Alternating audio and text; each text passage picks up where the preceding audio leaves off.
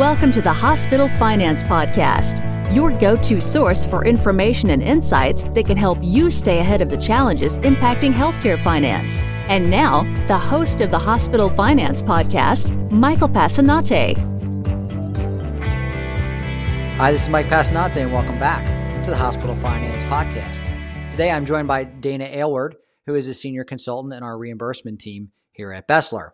And Dana is going to talk to us about the rights a provider has after your cost report has been settled. Dana, welcome to the program. Welcome. Thank you.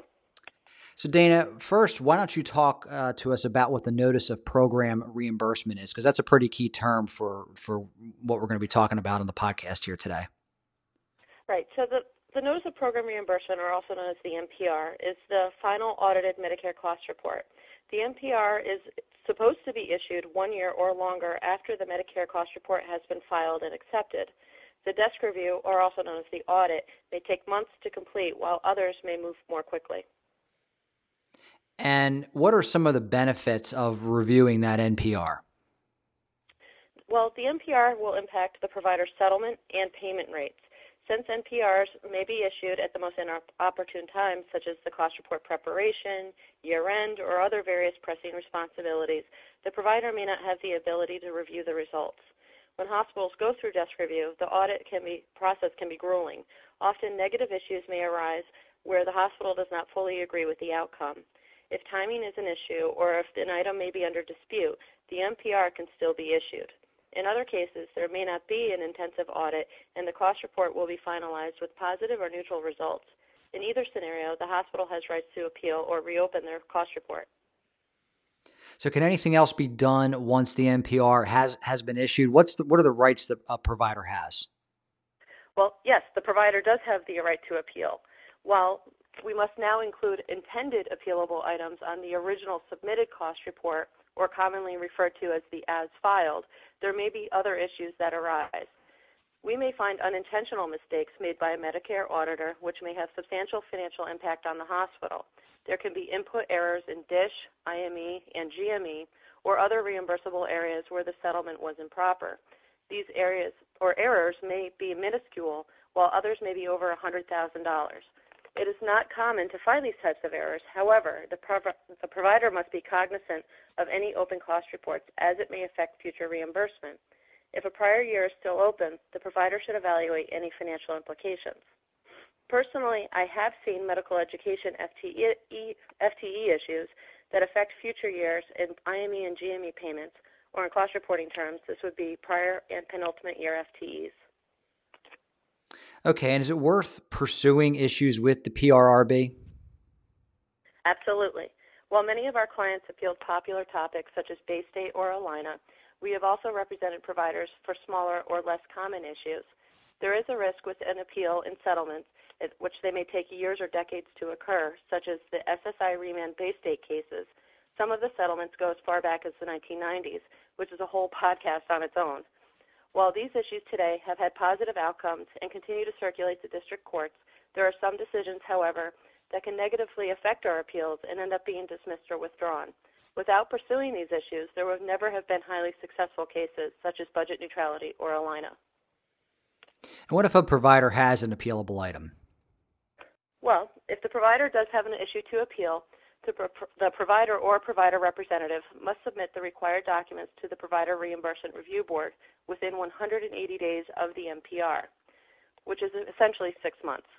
Depending on the nature of the appeal, the issue may either be filed into an individual appeal or group appeal. For the appeal or appeals, they must be filed on forms issued by the PRB. For individual appeals, you have Model Form A, which is an individual appeal which may include multiple issues under one provider number.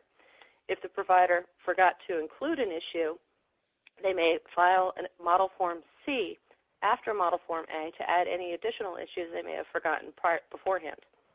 For group appeals, you would use Model Form D, which you would take the individual appeal issue and transfer it into a group.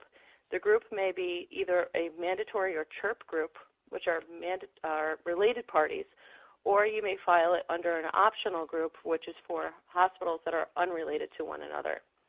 Lastly, you also have Model Form E, where the provider may add an issue directly into a group appeal from the MPR.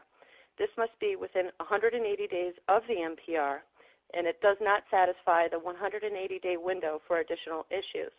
I would recommend using this form if the provider is certain on their issues.